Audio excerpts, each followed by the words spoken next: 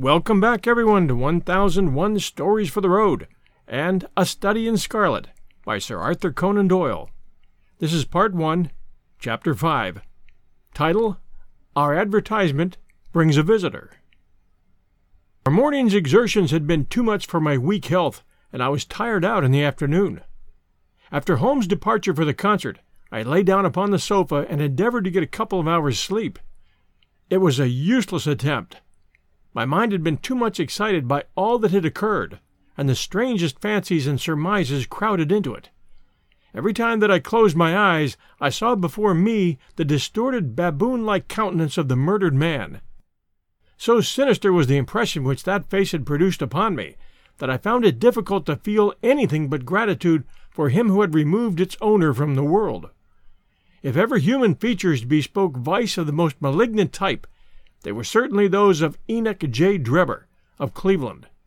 Still, I recognized that justice must be done, and that the depravity of the victim was no condonement in the eyes of the law. The more I thought of it, the more extraordinary did my companion's hypothesis that the man had been poisoned appear.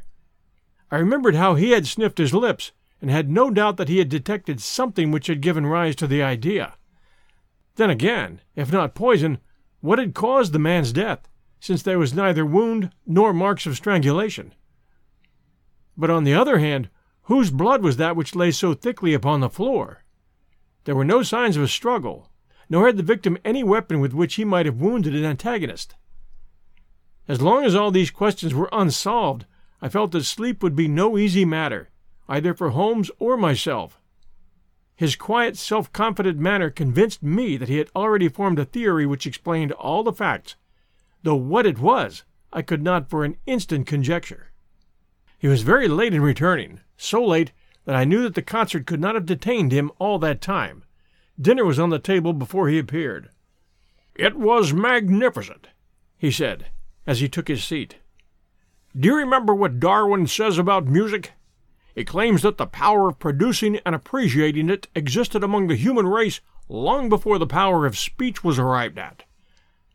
Perhaps that is why we are so subtly influenced by it. There are vague memories in our souls of those misty centuries when the world was in its childhood." "That's rather a broad idea," I remarked.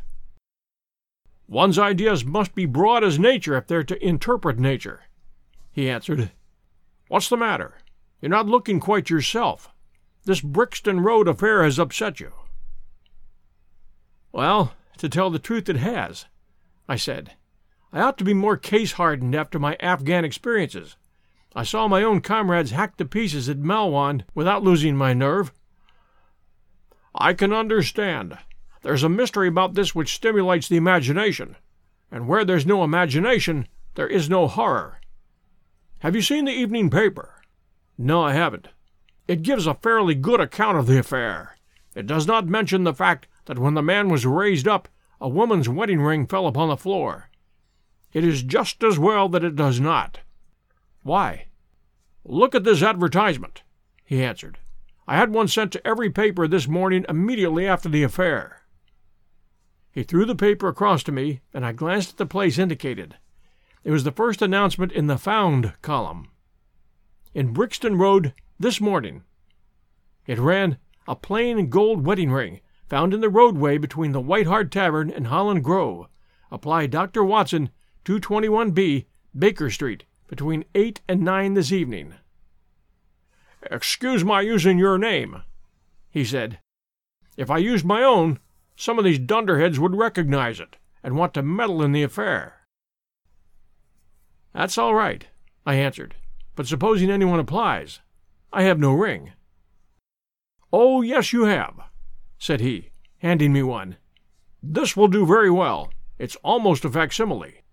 "And who do you expect will answer this advertisement?" "Why, the man in the brown coat, our florid friend with the square toes. If he does not come himself, he'll send an accomplice." "Would he not consider it as too dangerous?" "Not at all. If my view of the case is correct, and I have every reason to believe that it is, this man would rather risk anything than lose that ring. According to my notion, he dropped it while stooping over Drebber's body, and did not miss it at the time. After leaving the house, he discovered his loss and hurried back, but found the police already in possession, owing to his own folly in leaving the candle burning. He had to pretend to be drunk in order to allay the suspicions which might have been aroused by his appearance at the gate. Now put yourself in that man's place.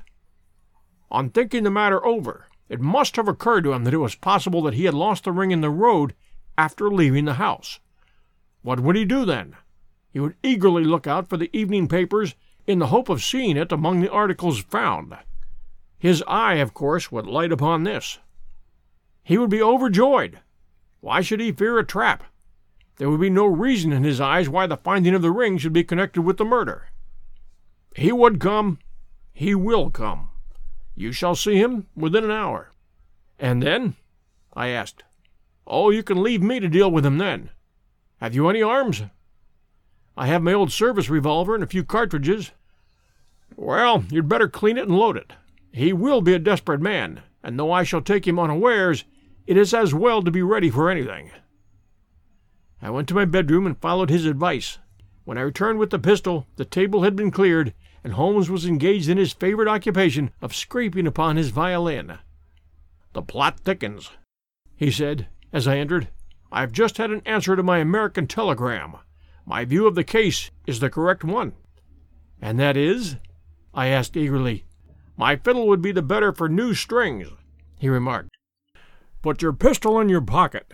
When the fellow comes, speak to him in the ordinary way. Leave the rest to me. Don't frighten him by looking at him too hard." "It is 8 o'clock now," I said, glancing at my watch. "Yes, he will probably be here in a few minutes. Open the door slightly. That will do. Now put the key on the inside. Thank you. This is a queer old book I picked up at a stall yesterday. De Jure Inter Gentes, published in Latin at Liege in the Lowlands in 1642. Charles's head was still firm on his shoulders when this little brown-backed volume was struck off." "Who is the printer?" "Philippe de Croix, whoever he may have been. On the flyleaf, in very faded ink, is written Ex Libri Guglielmi White. I wonder who William White was. Some pragmatical 17th century lawyer, I suppose. His writing has a legal twist about it. Here comes our man, I think." As he spoke, there was a sharp ring at the bell. Sherlock Holmes rose softly and moved his chair in the direction of the door. We heard the servant pass along the hall, and the sharp click of the latch as she opened it. "Does Dr. Watson live here?" asked a clear but rather harsh voice. We could not hear the servant's reply, but the door closed, and someone began to ascend the stairs. The footfall was an uncertain and shuffling one. A look of surprise passed over the face of my companion as he listened to it. It came slowly along the passage, and there was a feeble tap at the door. "Come in," I cried. At my summons, instead of the man of violence whom we expected, a very old and wrinkled woman hobbled into the apartment. She appeared to be dazzled by the sudden blaze of light, and after dropping a curtsy, she stood blinking at us with her bleared eyes and fumbling in her pocket with nervous, shaky fingers. I glanced at my companion, and his face had assumed such a disconsolate expression that it was all I could do to keep my countenance. The old crone drew out an evening paper and pointed at our advertisement. "It's this has brought me, good gentlemen," she said, dropping another curtsy. "A gold wedding ring in the Brixton Road. It belongs to my girl Sally, as was married only this time 12-month, which her husband is steward aboard a Union boat, and what he'd say if he'd come home and found her without the ring is more than I can think. He being short enough at the best of times, but more especially when he has the drink. If it please you, she went to the circus last night along with—" "Is that her ring?" I asked. "The Lord be thanked!"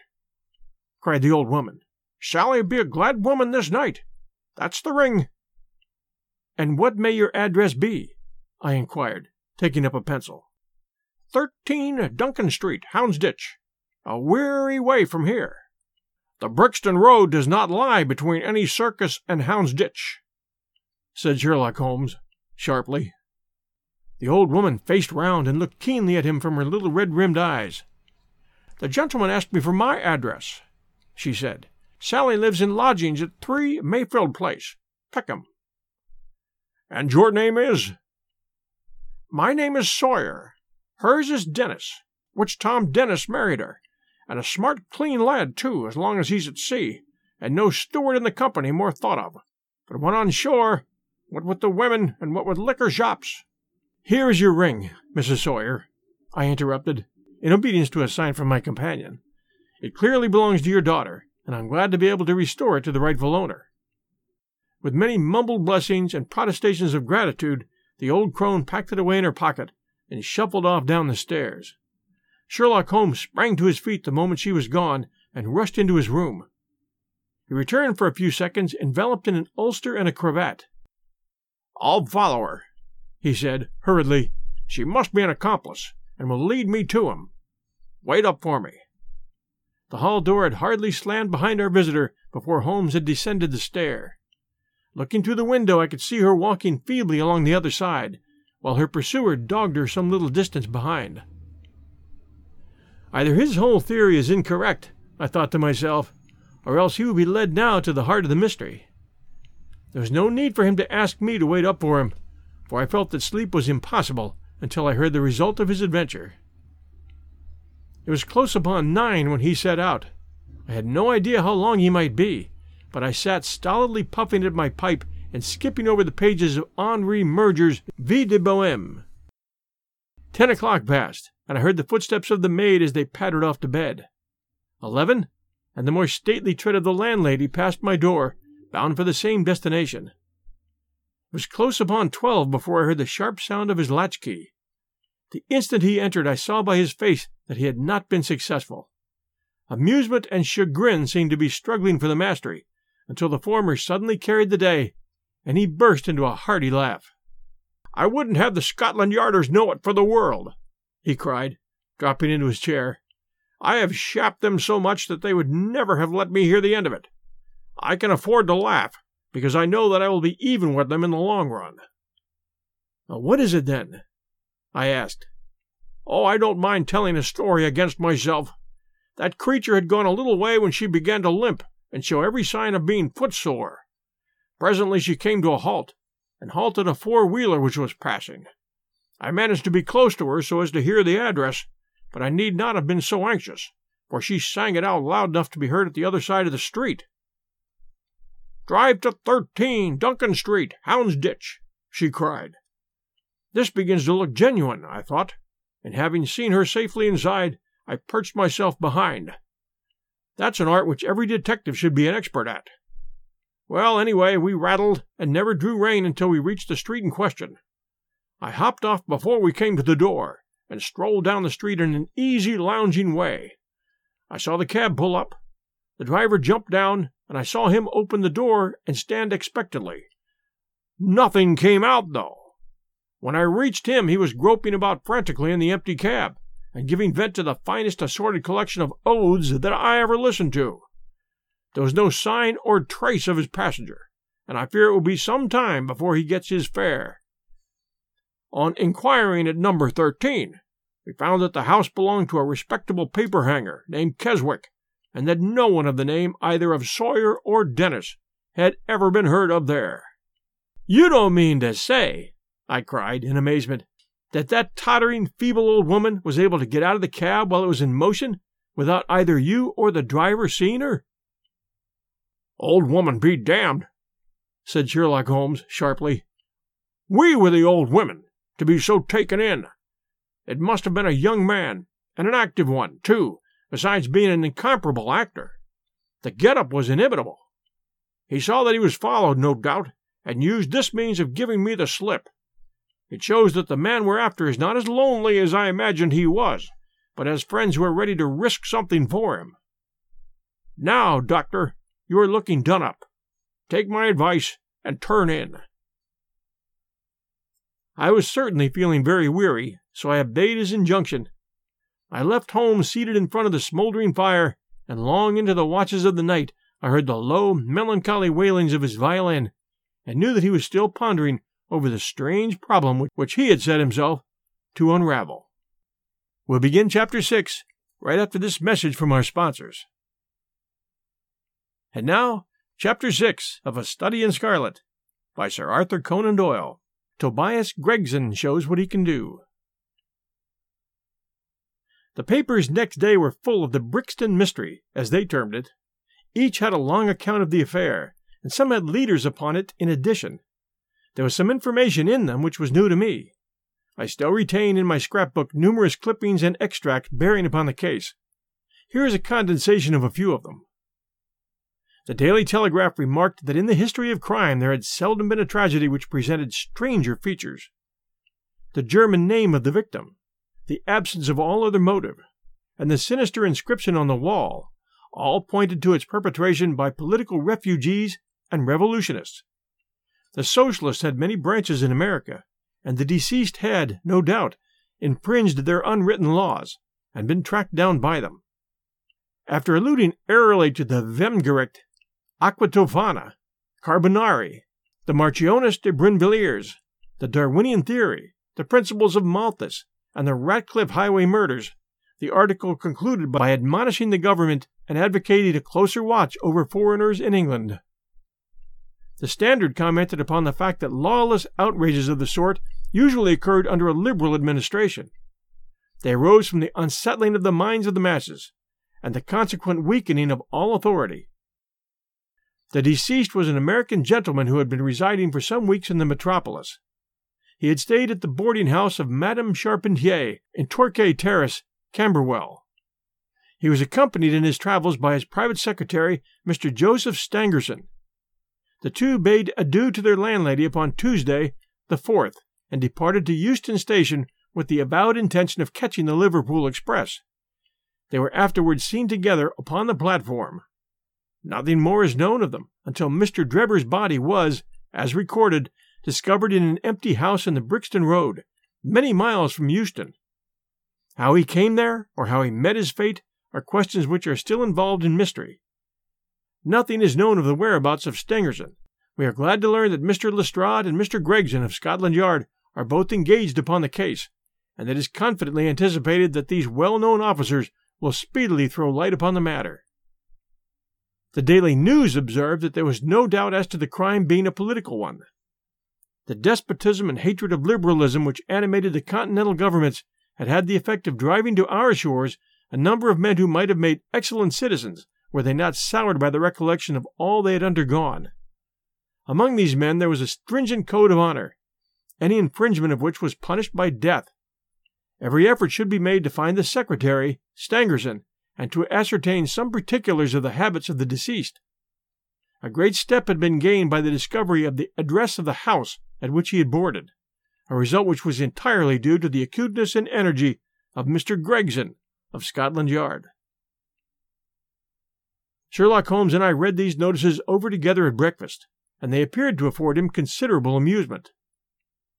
"I told you that whatever happened, Lestrade and Gregson would be sure to score." "Well, that depends on how it turns out, doesn't it?" "Oh, bless you, it doesn't matter in the least. If the man is caught, it will be on account of their exertions. If he escapes, it will be in spite of their exertions. It's heads I win and tails you lose. Whatever they do, they will have followers." "What on earth is this?" I cried, for at this moment there came the pattering of many steps in the hall and on the stairs, accompanied by audible expressions of disgust upon the part of our landlady. "It is the Baker Street Division of the Detective Police Force," said my companion, gravely, and as he spoke there rushed into the room half a dozen of the dirtiest and most ragged street Arabs that I ever clapped eyes on. "'Tention!" cried Holmes, in a sharp tone, and the 6 dirty little scoundrels stood in a line like so many disreputable statuettes. "In the future you shall send up Wiggins alone to report, and the rest of you must wait in the street. Have you found it, Wiggins?" "No, sir, we ain't," said one of the youths. "I hardly expected you would. You must keep on until you do. Here are your wages." And he handed them each a shilling. "Now off you go, and come back with a better report next time." He waved his hand, and they scampered away downstairs like so many rats, and we heard their shrill voices next moment in the street. "There's more work to be got out of one of those little beggars than out of a dozen of the force," Holmes remarked. "The mere sight of an official-looking person seals men's lips. These youngsters, however, go everywhere and hear everything. They're as sharp as needles, too. All they want for is organization." "Is it on this Brixton case that you're employing them?" I asked. "Yes. There is a point which I wish to ascertain. It's merely a matter of time. Hello! We are going to hear some news now with a vengeance. Here is Gregson coming down the road with a beatitude written upon every feature of his face. Bound for us, I know. Yes, he's stopping. There he is." There was a violent peal at the bell, and in a few seconds the fair-haired detective came up the stairs, 3 steps at a time, and burst into our sitting room. "My dear fellow," he cried, wringing Holmes's unresponsive hand, "congratulate me. I've made the whole thing as clear as day." A shade of anxiety seemed to me to cross my companion's expressive face. "Do you mean that you're on the right track?" he asked. "The right track? Why, sir, we had the man under lock and key." "And his name is?" "Arthur Charpentier, a sub-lieutenant in Her Majesty's Navy," cried Gregson, pompously, rubbing his fat hands and inflating his chest.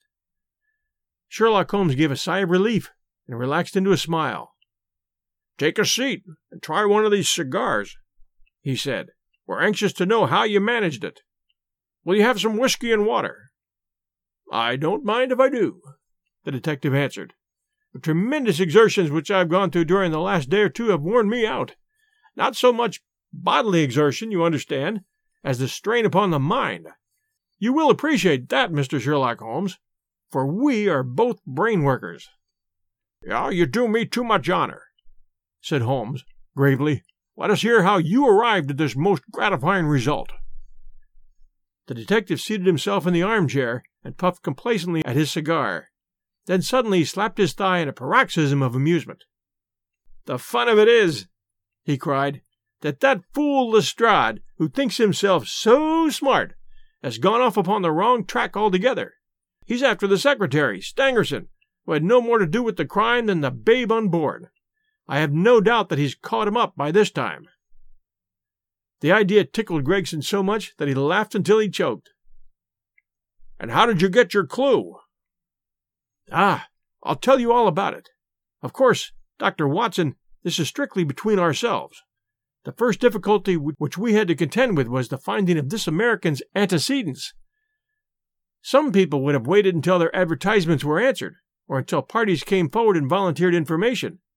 That is not Tobias Gregson's way of going to work. You remember the hat beside the dead man?"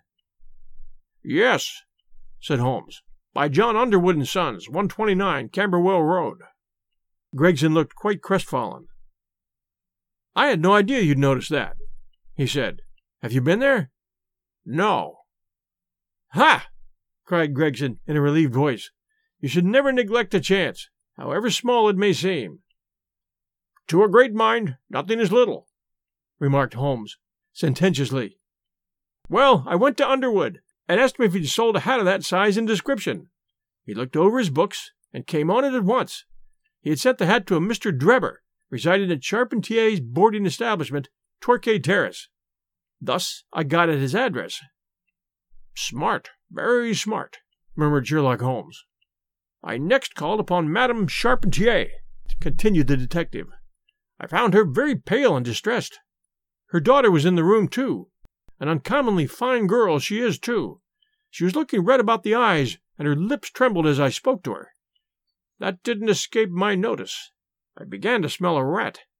You know the feeling, Mr. Sherlock Holmes, when you come upon the right scent? A kind of thrill in your nerves. Have you heard of the mysterious death of your late boarder, Mr. Enoch J. Drebber of Cleveland?" I asked. The mother nodded. She didn't seem to be able to get out a word. The daughter burst into tears. I felt more than ever that these people knew something of the matter. "At what time did Mr. Drebber leave your house for the train?" I asked. "At 8 o'clock, she said, gulping in her throat to keep down her agitation. His secretary, Stangerson, said that there were 2 trains, one at 9:15 and one at 11. He was to catch the first." "And was that the last you saw of him?" I asked. A terrible change came over the woman's face as I asked the question. Her features turned perfectly livid. It was some seconds before she could get out the single word, "Yes," and when it did come, it was in a husky, unnatural tone. There was silence for a moment, and then the daughter spoke in a calm, clear voice. "No good can ever come of the falsehood, Mother," she said. "Let us be frank with this gentleman. We did see Mr. Drebber again." "God forgive you!" cried Madame Charpentier, throwing up her hands and sinking back in her chair. "You have murdered your brother." "Arthur would rather that we spoke the truth," the girl answered firmly. "You'd best tell me all about it now," I said. "Half confidences are worse than none. Besides, you do not know how much we know of it." "On your head be it, Alice!" cried her mother, and then turning to me, "I will tell you all, sir. Do not imagine that my agitation on behalf of my son arises from any fear lest he should have had a hand in this terrible affair. He is utterly innocent of it. My dread is, however, that in your eyes and in the eyes of others he may appear to be compromised. That, however, is surely impossible. His high character, his profession, his antecedents would all forbid it." "Your best way is to make a clean breast of it," I answered. "Depend upon it, if your son is innocent, he will be none the worse." "Perhaps, Alice, you'd better leave us together," she said, and her daughter withdrew. "Now, sir," she continued, "I had no intention of telling you all this, but since my poor daughter has disclosed it, I have no alternative. Having once decided to speak, I will tell you all without omitting any particular." "It is your wisest course," said I. "Mr. Drebber has been with us nearly 3 weeks. He and his secretary, Mr. Stangerson, have been traveling on the continent. I noticed a Copenhagen label upon each of their trunks, showing that had been their last stopping place. Stangerson was a quiet, reserved man, but his employer, I am sorry to say, was far otherwise. He was coarse in his habits and brutish in his ways. The very night of his arrival he became very much the worse for drink, and indeed, after 12 o'clock in the day, he could hardly ever said to be sober. His manners toward all the maidservants were disgustingly free and familiar. Worst of all, he speedily assumed the same attitude towards my daughter, Alice, and spoke to her more than once in a way which, fortunately, she is too innocent to understand. On one occasion he actually seized her in his arms and embraced her, an outrage which caused his own secretary to reproach him for his unmanly conduct. "But why did you stand all this?" I asked. "I suppose that you can get rid of your boarders when you wish." Mrs. Charpentier blushed when I said that. "Would to God that I'd given him notice on the very day that he came," she said. "But it was a sore temptation.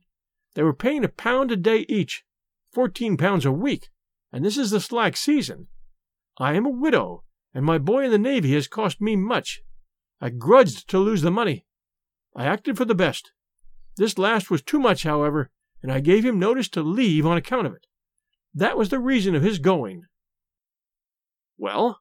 I said. "My heart grew light when I saw him drive away.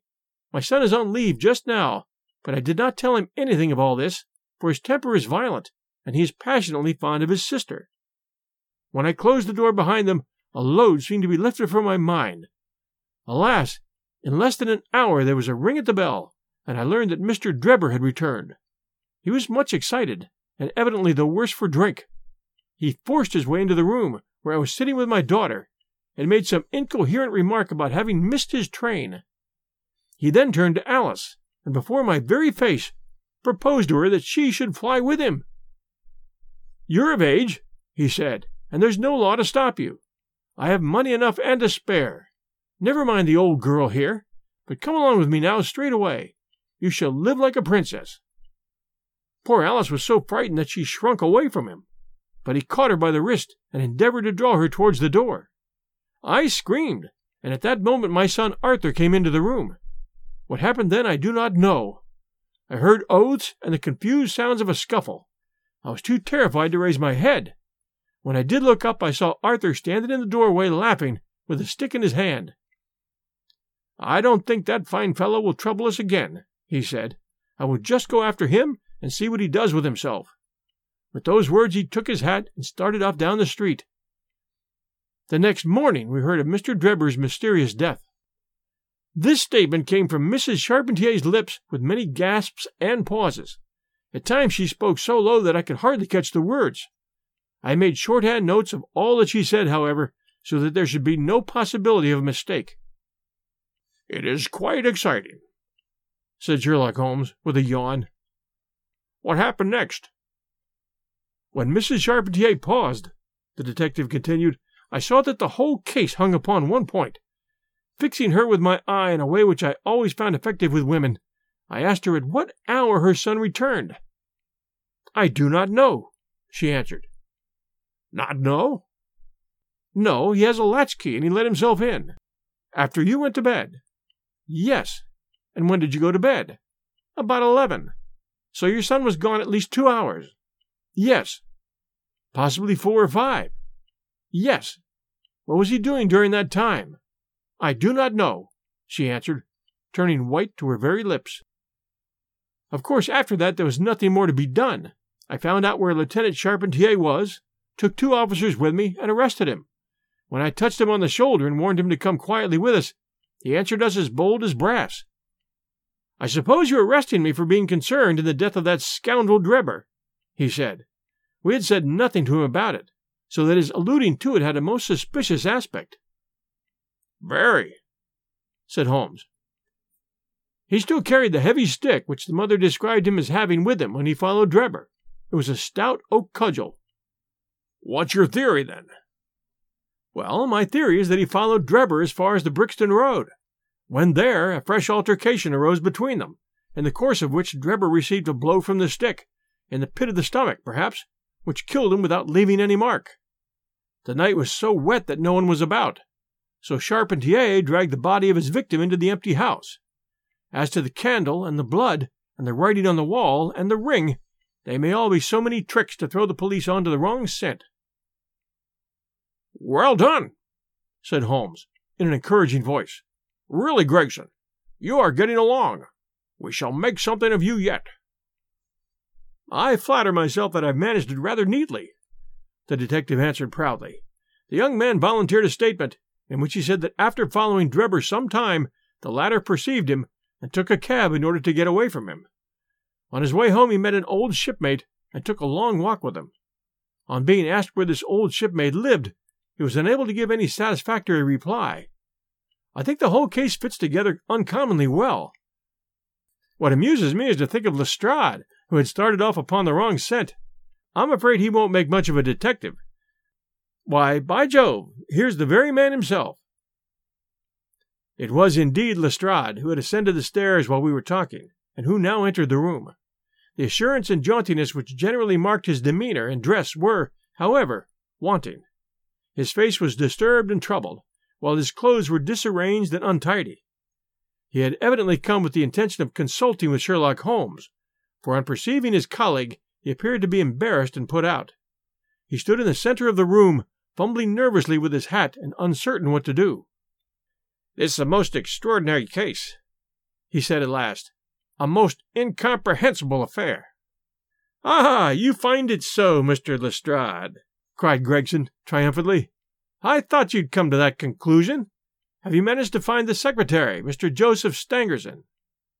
"The secretary, Mr. Joseph Stangerson," said Lestrade gravely, "was murdered at Halliday's private hotel about 6 o'clock this morning." Thanks for joining us for this episode of 1001 Stories for the Road. We'll be back next Sunday night at 8 p.m. Eastern with chapters 7 and 8. We'll see you then.